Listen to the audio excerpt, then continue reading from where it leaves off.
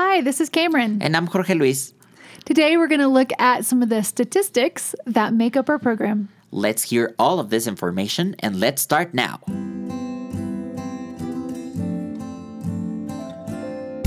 Hopecast. Learning about the life and mission of education equals hope.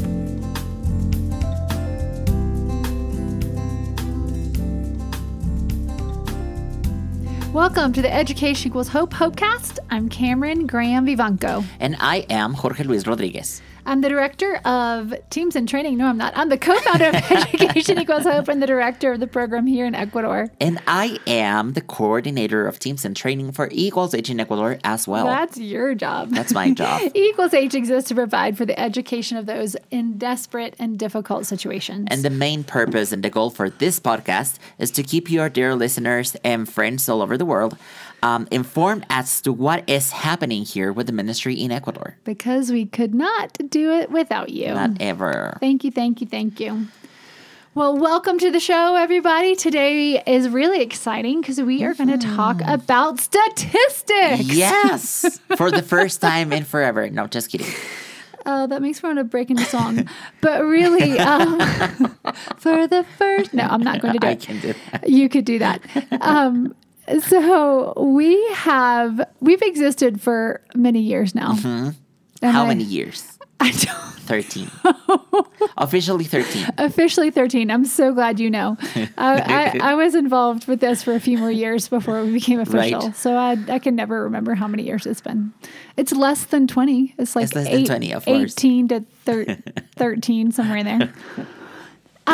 And as people come down on teams and supporters who are here and supporters who've never had the chance to come to Ecuador, but are generous and kind and share the resource they have with those in desperate and difficult situations, we get asked all sorts of questions about statistics. Yeah. And if you know me, you know I like a good statistic, Sure. but like crunching the numbers to come up with the statistics, well, that's a different scenario. But God has graciously brought John Allen onto our team, and he was introduced a little over a year ago on a podcast, and he is great at that stuff. And he has started creating this database of stats that we'll get to have for each year. And so while this is not like, the most up-to-date stuff, and by that I mean like we're finally crunching the numbers from last school year. Mm-hmm. It's just really fun to have these statistics to talk about and be like, oh, Absolutely. look. Oh, look. So that's what we're going to do today is we're going to share some statistics. Yes. And again, share some of the stories, the names and the faces that go with those statistics. Yes. Well, one of the reasons why it's really important and it's very helpful for us to know this data is because we talk here all the time, Cameron, about poverty and how alleviation is important and how the development is important. And we also talk about the activities that our ministry sites do with their students, with their families. This is the way where we can actually get to understand who are we working with, who are we working for. Understanding these data also helps us to improve the way that we do things and the way that we plan for activities, the way that we support. It really, really gives us the amazing opportunity of understanding how can we support specifically to each of those ministry sites. But as I was reading through this information, I realized that something else is that, as you said, we usually just come in. We want to be able to start the program with whoever is ready. But we don't actually plan things ahead. We just want to see the need from the people, and we want to start working with them through their own need. We don't want to come imposing anything or come to say, this is what we think should be better. We want to hear the need from the people. In that way, what I realize is that we have three different kinds of seeing the scholarship happening, the scholarship program happening. One of them is the ministry site churches that we work with. We have talked about almost all of them, right? Here in the podcast. Ambato, Buen Pastor, Calacali, Carmen Bajo, Yes. Casa Dalia, and the rest of Esme, Cristo Liberador, Dios es Amor, Emmaus. It's a growing university program that we'll talk about because it has very specific rules. Guasaki, Riobamba, Romorillo, Santa Maria, and all of the Second Chances family. All of those are all of the ministry sites that we have. But we can divide them into 3 different sections, the 3 different ways. Categories. The first one is the ministry site churches. Those are Philadelphia and Ambato, Buen Pastor, Carmen Bajo, Cristo Liberador, Dios es Amor, Emmaus, Walsaqui, Riobamba, Romerillos, and Santa Maria. Those are the ministry sites that are a church. A church comes to us. We know the leadership. We trust the leadership. We see that they can use it and then they're going to do a good job with it. And we start a scholarship program with them. We trust them, empower them, train them, walk with them, disciple them so that they can do the same thing with the kids, the students, and their families. These are the churches that we work with. And these are most of the sites that we visit when we have short-term teams coming here to serve with them, right? Then the other category number 2. Number 2. The second category, it has to do with the ministries, the ministry departments that belong to Youth World, but are not a church per se. They're parachurch organizations that come alongside, like FEME. And Second Chances and Calacali. These organizations, El Refugio. These organizations have their own thing that they do, their own way of helping people. They have their own organization, their own staff. But what we can do is to support them as they keep accomplishing their own mission. It's almost the same thing, but these are not exactly churches. And these ministry sites are all of Esme. We help to different sites of the same department. So the girls that were in Casa Dalia are not in that residential program, but are still being supported in that same way. Yes. All of the ladies and their children in Amadas that outreach to women in prostitution currently. Yes. And even some of the non-residential program. Exactly. Yeah. We also have Second Chances. So all of the Second Chances site. And our next couple of episodes, we're going to get to hear, or sometime this spring, we'll get to hear from Laura and Jorge Esteves, some of the changes. And as that ministry has grown, Jorge is such a visionary, and it's just incredible to watch him work. But so Casa Gabriel, the residential program, but all of the Second Chances sites that are also in churches, but we don't work directly with the church. We work with the Second Chances. Yep. So that's the other one. Yes, the third one is Calacali. This ministry site is very special because it came out from El Refugio. El Refugio is a different ministry. We have talked about it too here in the podcast. This is a different ministry within Youth World, and is an adventure camp. Right? But the people there He means conference and retreat center camp, not like a 5-day camp, like a place. Yes. Yeah, I really don't see that, I don't see the difference between one thing and the other. No. Culturally, I don't see the difference. Perfect. Yes, right. Moving on, sorry. Well, the thing is that this ministry site, they have done a great job in not just being there, but also actually just mingling with the culture and mingling with the little town there. So they realize we can actually host a scholarship program for our people here without the need of any church. We can do it. So that's what the Calacali ministry site looks like, and it's amazing. I can wait until we have Susie or Robbie or whoever from El Refugio to come talk us about what they're doing, because they're doing an amazing job. And then the third category, number 3. First category, churches. Second category, partner ministries that are doing similar work. And the third category? The third category, I actually cannot put a name on it yet, but the thing is that within what we are already doing, specifically with some churches and some students, we are able to see them growing, right? From some of them from preschool to high school.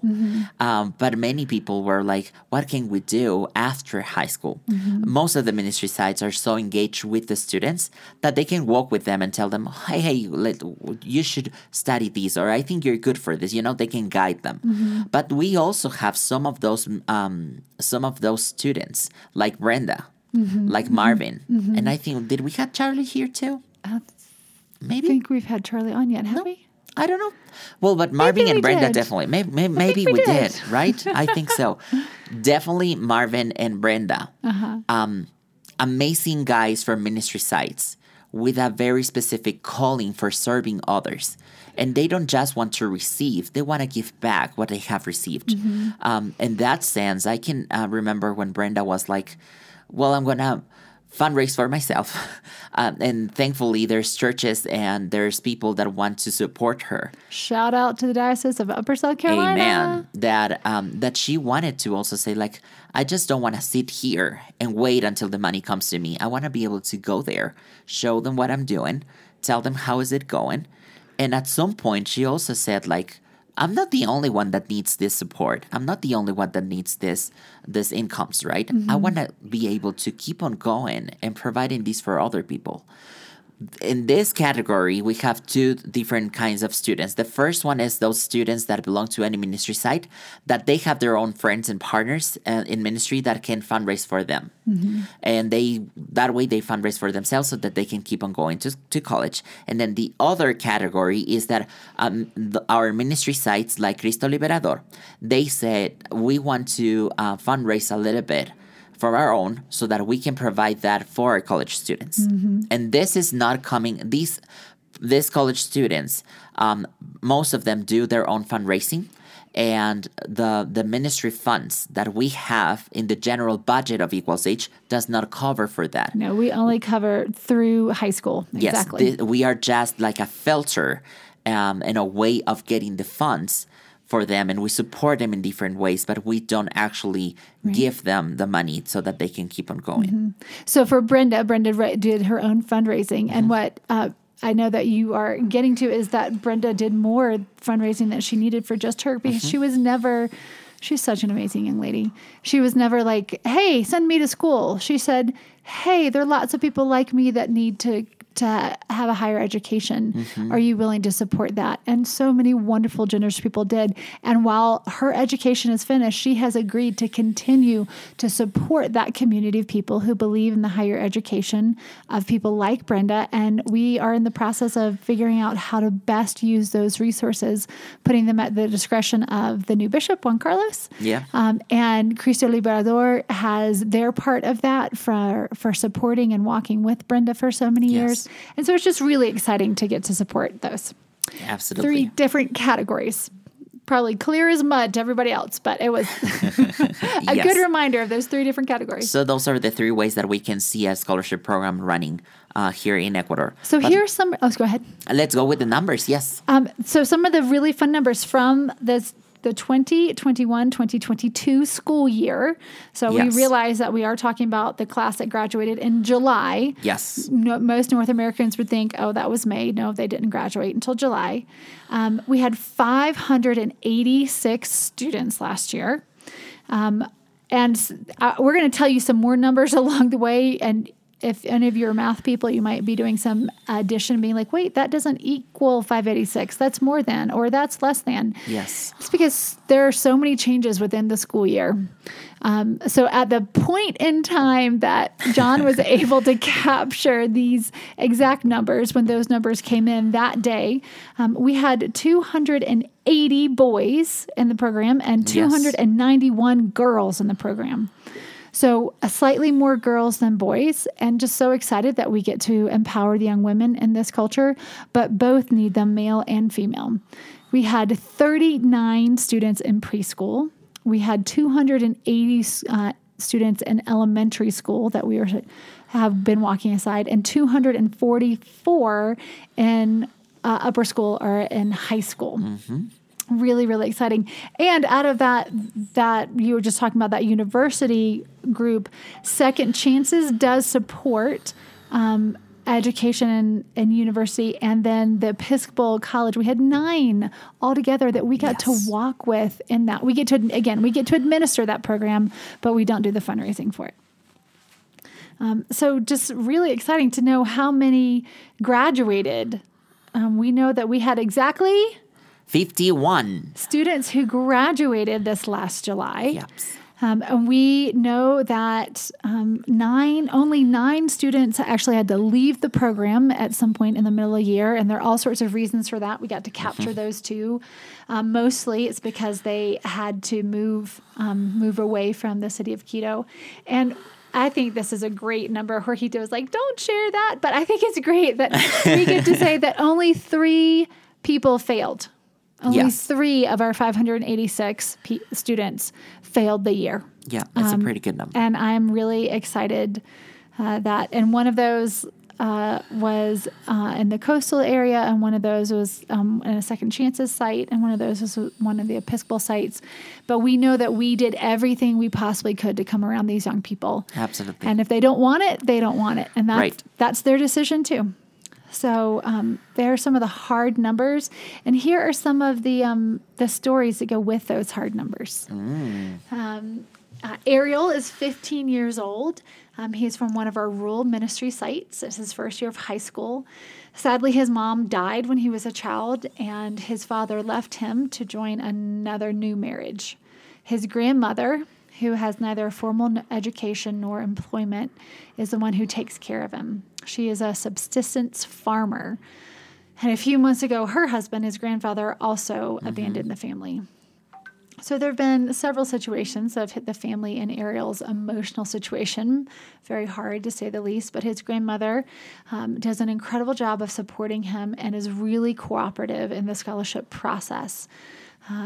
The ministry side has been able to do multiple home visits, and they're always kind enough to offer a cup of tea and share how they're doing, and have really come to see the scholarship program, as is our hope and goal, as a pastoral care for them, someone walking alongside them, as well as that hard physical, tangible impact of being able to help with school supplies.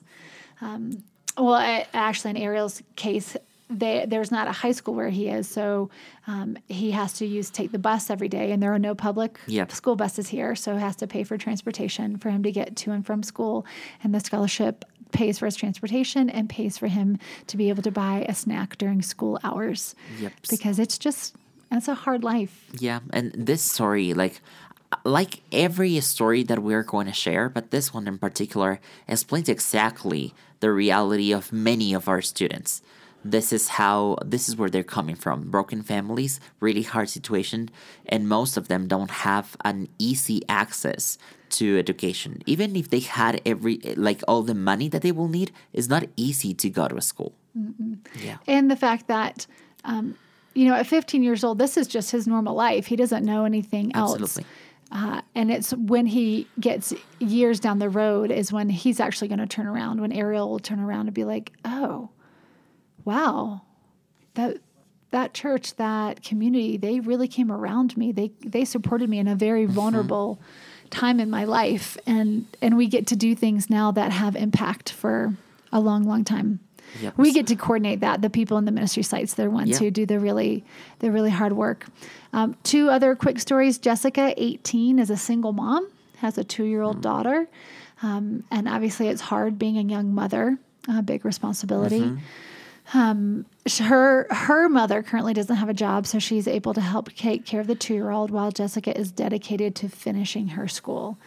And the daughter has become the engine, the emotional and psychological engine for Jessica to continue to study, since she is her greatest inspiration.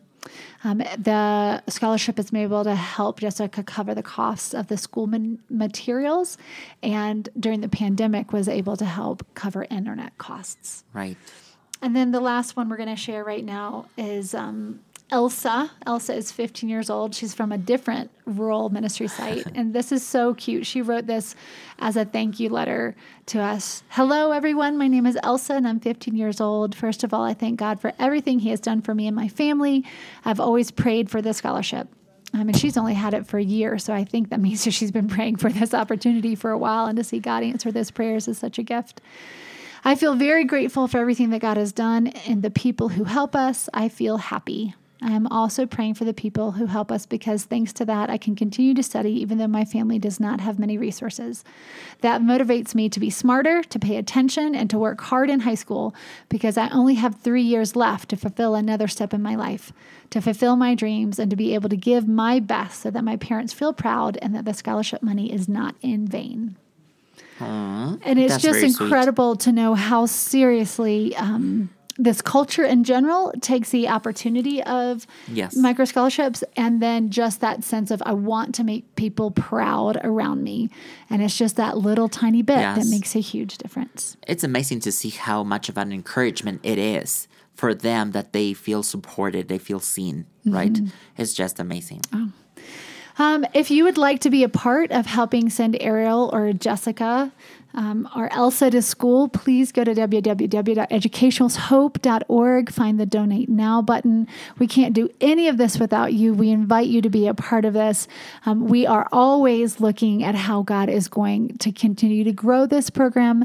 There are more young people who were just born into desperate and difficult situations, and it's a privilege to get to live out what it is we say we believe and to love our neighbors as ourselves. This is just a gift, and I'm so grateful for all the people around us who make all of this happen. It's amazing. It is amazing. We're super thankful for everything, and we are thankful also for being able to see this and have all those numbers right there so that we can understand how we are working. You're here. Thanks so much, and we'll see you next time. See you. Bye.